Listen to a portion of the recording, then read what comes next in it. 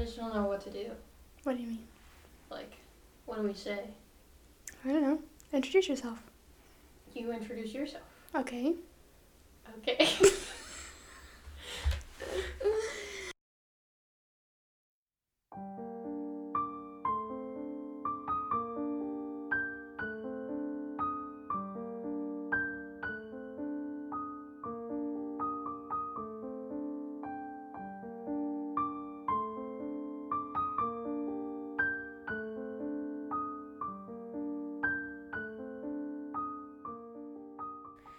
Hello. I forget what we say. Okay, I'll start, because I don't know. No, I got this. Okay. Hello. Hello. Welcome to our podcast. You didn't say your name. Hi, I'm Michelle. And I'm Kirsten. Welcome to our podcast. True Crimes and Story Times. And today, I'm doing my true crime episode. Yes, you had to think about that for a second. Yeah. Apparently, I forgot what I'm doing today. It's a Christmas one. Christmas is coming up. Yep, so we're doing a Christmas-themed case. Well, by the time this is uploaded. Oh, yeah, Be it'll like be the day uploaded before Christmas Christmas. Eve, yeah. This is the case of the Sodder family. Don't know if you ever heard of it. It sounds familiar, but I couldn't tell you what it was about. Well, it takes place in Fayetteville, West Virginia. Fayetteville was and is a small town with a main street that doesn't run longer than 100 yards. Dang, that's small. That's like a football field. Yeah. On the night before Christmas, 1945... 'Twas all through the house. Sorry. 'Twas all through the house? Isn't that how the story goes? No. Oh, 'Twas the 'twas night before Christmas and all through the house. You knew what I meant. Oh my god. 'Twas... What did you say? I already forgot. 'Twas all through the house. Sorry. Alright. Continue. Anyways. Let me get it together. 'Twas the night before Christmas in 1945. Yes. George and Jenny Sodder and 9 of their 10 children went to sleep. One son was away in the army at this time. That was going to be my next question. Around 1 a.m., a fire broke out. George and Jenny and 4 of their children escaped, but the other 5 were never seen again. So, did they just... Never mind. Just wait. I'll tell you the story. I was going to say, did they just pick their favorites? No. Sorry. Wow, is that what you think about? No. Jeffrey or Evelyn? Which one? Neither. You're going to leave them both in? No, that's not what I meant. Jesus. Neither is my favorite. They're both equally loved. So George had tried to save them, breaking a window to re-enter the house, slicing his arm. He could see nothing through the smoke and fire, which had swept through all of the downstairs rooms, living and dining room, kitchen, office, and his and Jenny's bedroom. He took frantic stock of what he knew. 2-year-old Sylvia, whose crib was in their bedroom, was safe outside, as was 17-year-old Marion and 2 sons, 23-year-old John and 16-year-old George Jr., who had fled the upstairs bedroom they shared, singeing their hair on the way out. He figured Maurice, Martha, Louis, I'm not really sure. Louis, Jenny, and Betty still had to be up there, cowering in 2 bedrooms on either end of the hallway, separated by a staircase that was now engulfed in flames. He raced back outside, hoping to reach them through the upstairs windows, but the ladder he always kept propped up against the house was strangely missing. Strangely. How convenient. An idea struck. He would drive one of his 2 coal trucks up to the house and climb it to reach the windows. But even though they'd functioned perfectly the day before, neither would start now. How convenient. He ransacked his mind for another option. He tried to scoop the water from a rain barrel, but found it frozen solid. Of course, this guy can't catch a break. No. 5 of his children were stuck somewhere inside. His daughter Marion sprinted to a neighbor's home to call the Fayetteville Fire Department, but couldn't get any operator response. A neighbor who saw the blaze made a call from a nearby tavern, but again, no operator responded. What is going on? Is it because the town is so small? Maybe. I don't know. I mean, but it's you'd also think Christmas somebody Eve, would be there. Oh, yeah, that's true. I don't know. But being married to a firefighter, Mm-hmm. Christmas is their most popular time. Really? Yes. Like, I think one year they had a fire, like, literally on Christmas Day. And, like, Is it because of all the cooking or what? I don't know. I don't know. I really don't. It's interesting. Maybe it's the fireplaces. People light their fireplaces for Christmas. Yeah, that's true. But I think he literally had one, like, in the early hours or the late hours. I know it was dark out. It was very cold. People, you're supposed to get your chimneys checked before you start your fires Clean for them the and year. stuff. Clean your chimneys before you light it. That's a fire hazard. Anywho.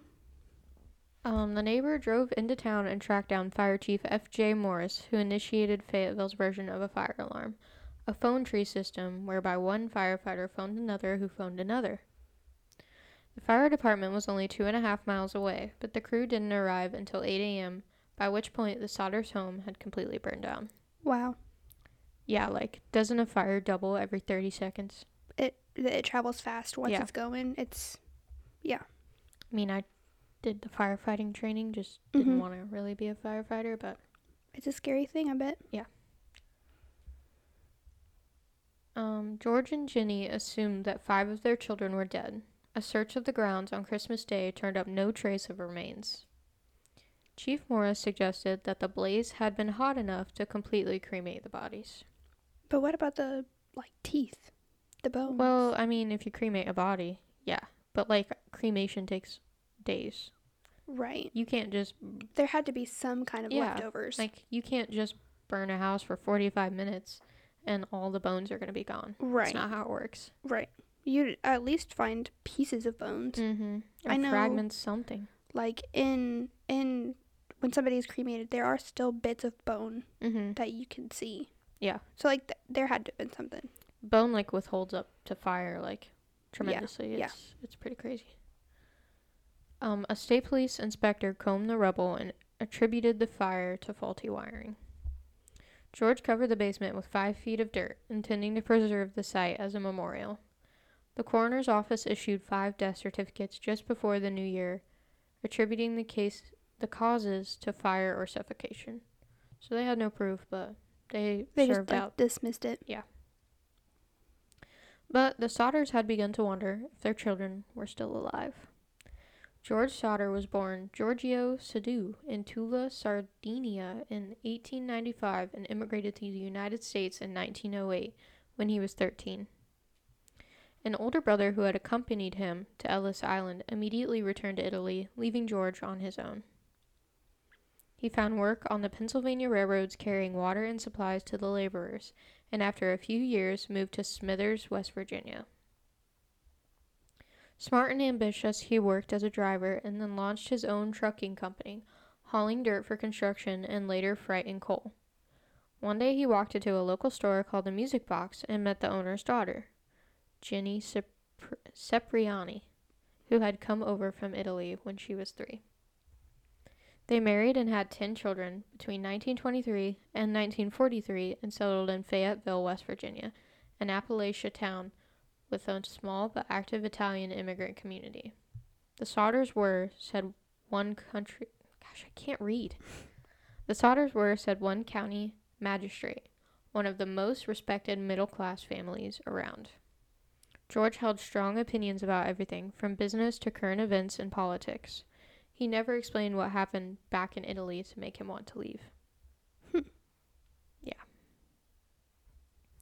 The Sodders planted flowers across the space where their house had stood and began to stitch together a series of odd moments leading up to the fire.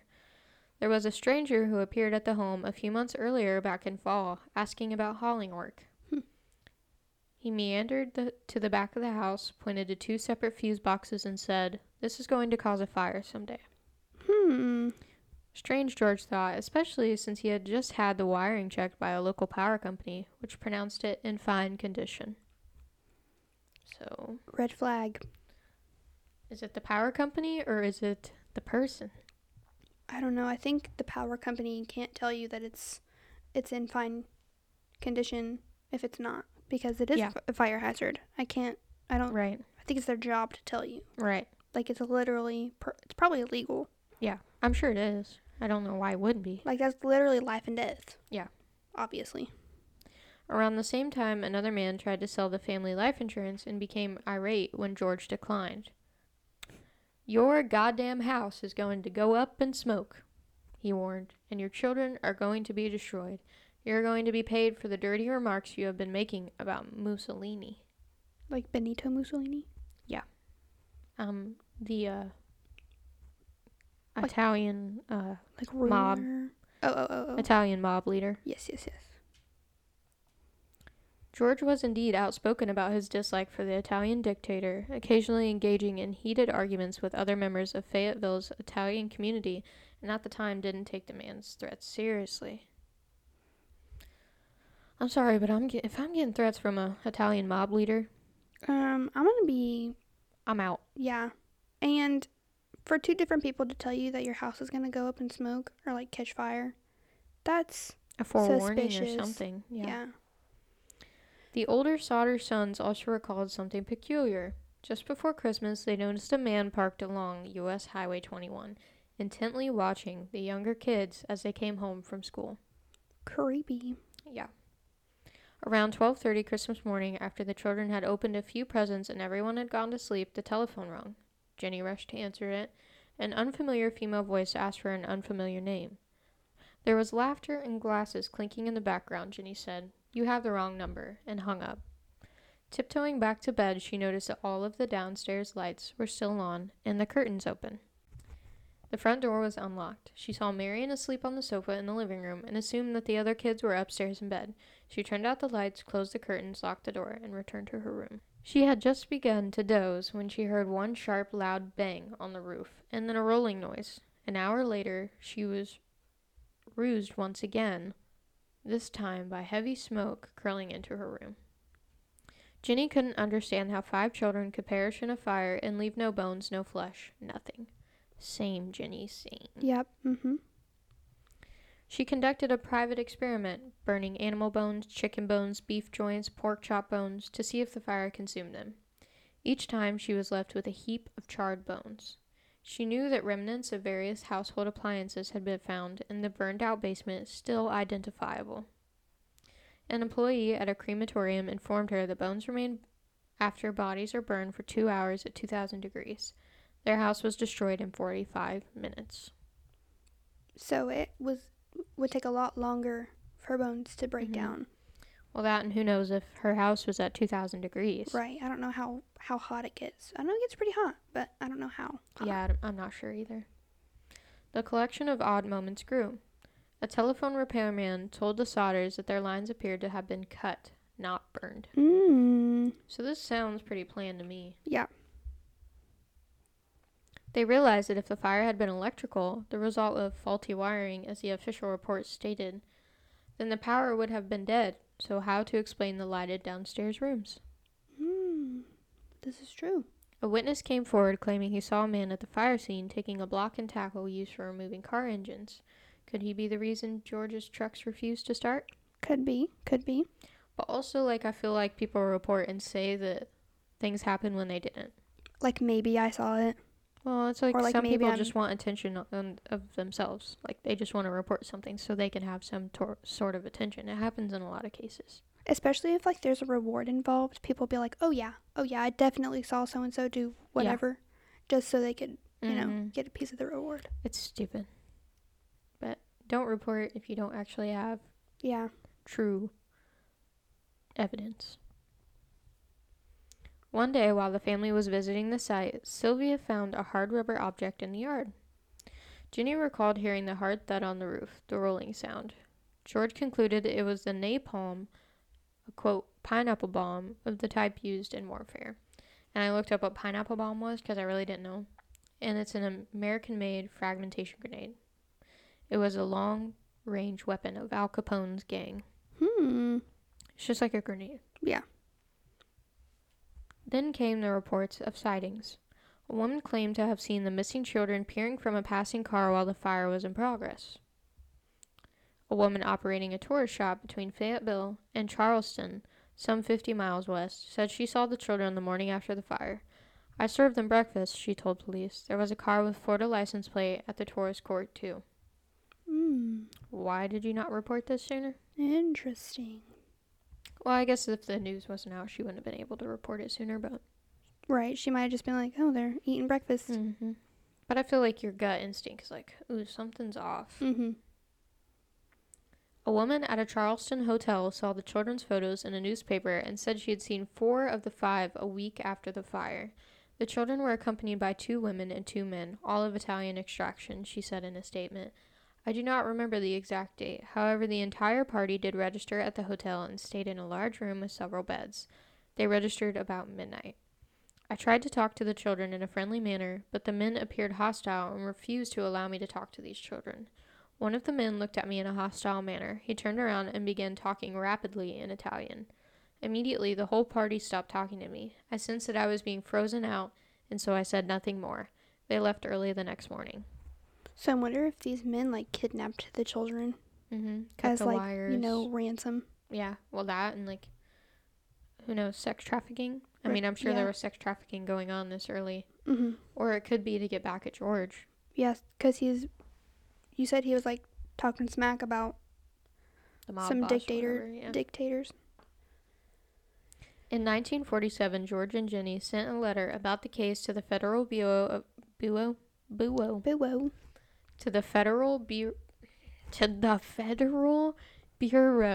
of Investigation, the FBI. And received a You good, buddy?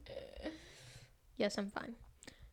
In 1947, George and Jenny sent a letter about the case to the Federal... Oh my God. Just say FBI. Okay. I wanted to try. In 1947, George and Jenny sent a letter about the case to the FBI and received a reply from J. Edgar Hoover.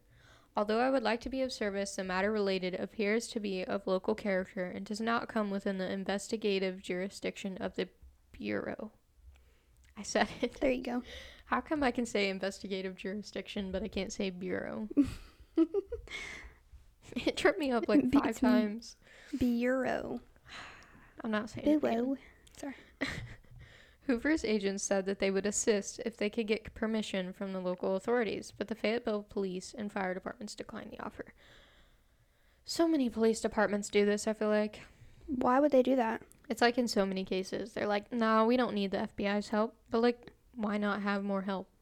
Yeah. Like, it's pride. Especially when you don't know what happened. Mm-hmm. That's what the FBI is for. Yeah, it's strictly pride. They're like, we got this. Yeah. We got it under Obviously control. Not, but... Next, the Sodders turned to a private investigator named C.C. Tinsley, who discovered that the insurance salesman who had threatened George was a member of the coroner's jury that deemed the fire accidental. He also heard a curious story from the Fayetteville minister about F.J. Morris, the fire chief. Although Morris had claimed no remains were found, he supposedly confided that he discovered a heart in the ashes. He hid it inside a dynamite box and buried it at the scene. Okay, how are you going to find a heart but no bones? Right. That's bullshit. Like, the skin and organs and everything, yeah, they could have been, like, completely destroyed.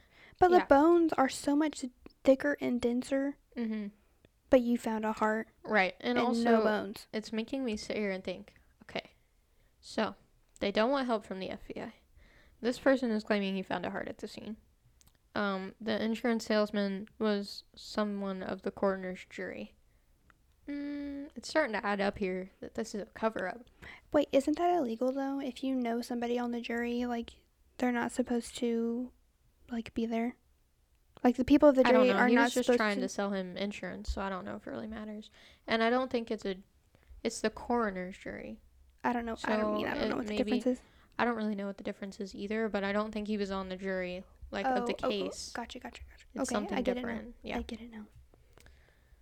So Tinsley persuaded Morris to show them the spot. Together they dug up the box and took it straight to a local funeral director who poked and prodded the quote-unquote heart and concluded it was a beef liver, untouched by the fire. Why was there a beef liver in the house? Soon afterwards, the Sodders heard rumors that the fire chief had told others that the contents of the box had not been found in the fire at all, that he had buried the beef liver in the rubble in the hope that finding any remains would placate the family enough to stop the investigation. So he thought that the family was going to be like, oh, it's a heart. Oh, they died in the fire. Yeah. And also, a liver does not look like a heart. And, like, obviously they're going to find out that it's not a heart. You think they're just going to be like, it's a piece no of evidence. Meat. I'm just going to assume this is a heart. What is this fire chief? Shady, if you ask me. Yeah. This whole thing is shady. Red flags everywhere. Mm-hmm. Over the next few years, the tips and leads continued to come. George saw a newspaper photo of school children in New York City and was convinced that one of them was his daughter, Betty. He drove to Manhattan in search of the child, but her parents refused to speak to him. In August 1949, the Sodders decided to mount a new search at the fire scene and brought in a Washington, D.C. pathologist named Oscar B. Hunter. The excavation was thorough, uncovering several small objects, damaged coins, a partly burned dictionary, and several shards of vertebrae.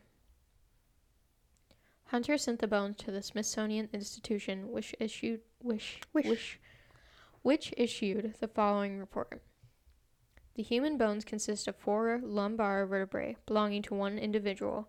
Since the transverse recesses are fused, the age of this individual at death should have been 16 or 17 years. The top limit of age should be about 22, since the centra, which normally fuse at 23, are still unfused. On this basis, the bones show greater skeletal maturation? Yeah. Than one would expect for a 14-year-old boy, the oldest missing Sodder child. It is, however, possible, although not probable, for a boy 14 and a half years old to show 16 to 17 maturation. So basically what he was saying is the remains that was found are not of the missing children. They don't match up anyways. Right. Could be a possibility. Could be the 14-year-old, but probably not. Probably not. The vertebrae showed no evidence that they had been exposed to fire, the report said. It is very strange that no other bones were found in the allegedly careful evacuation of the basement and the house.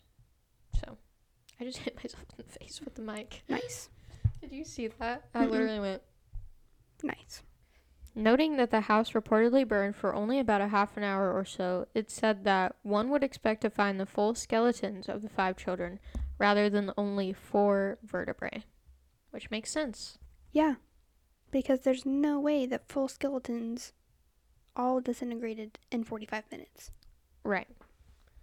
The bones, the report concluded, were most likely in the supply of dirt George used to fill in the basement to create this memorial for his children.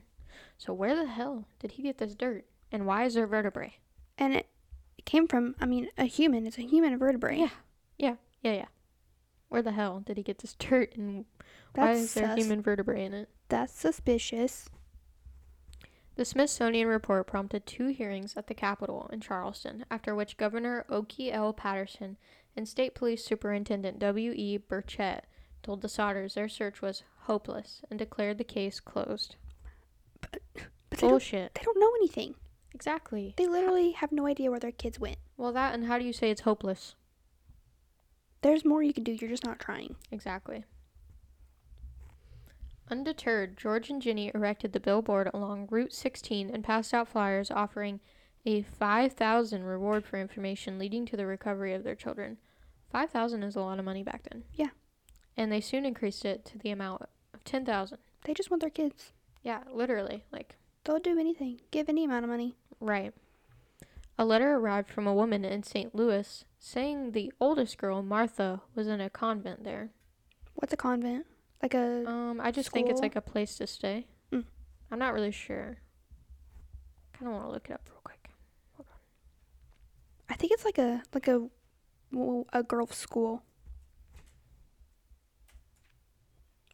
A Christian community under monastic views, especially one of nuns. Okay, yeah. Here you go. A school, especially one for girls, attached to and run by a convent. So basically a nun school. Gotcha.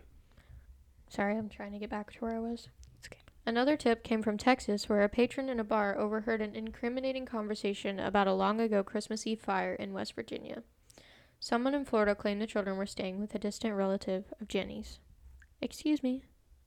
If Jenny knew where her kids were, she would be going to get them. Right. I know, I would. They wouldn't be putting in all this effort. Right. So that... if their kids were just staying. That doesn't make sense. No, and why would they pay somebody else money if they know where their kids are? Right. George traveled to investigate each lead, always returning home without any answers. In 1968, more than 20 years after the fire, Ginny went to get the mail and found an envelope addressed only to her. It was postmarked in Kentucky but had no return address. Inside was a photo of a man in his mid-20s. On its flip side, a cryptic, handwritten note read, "Louis Sodder, I love brother Frankie." I don't know what that is. A90132 or 35.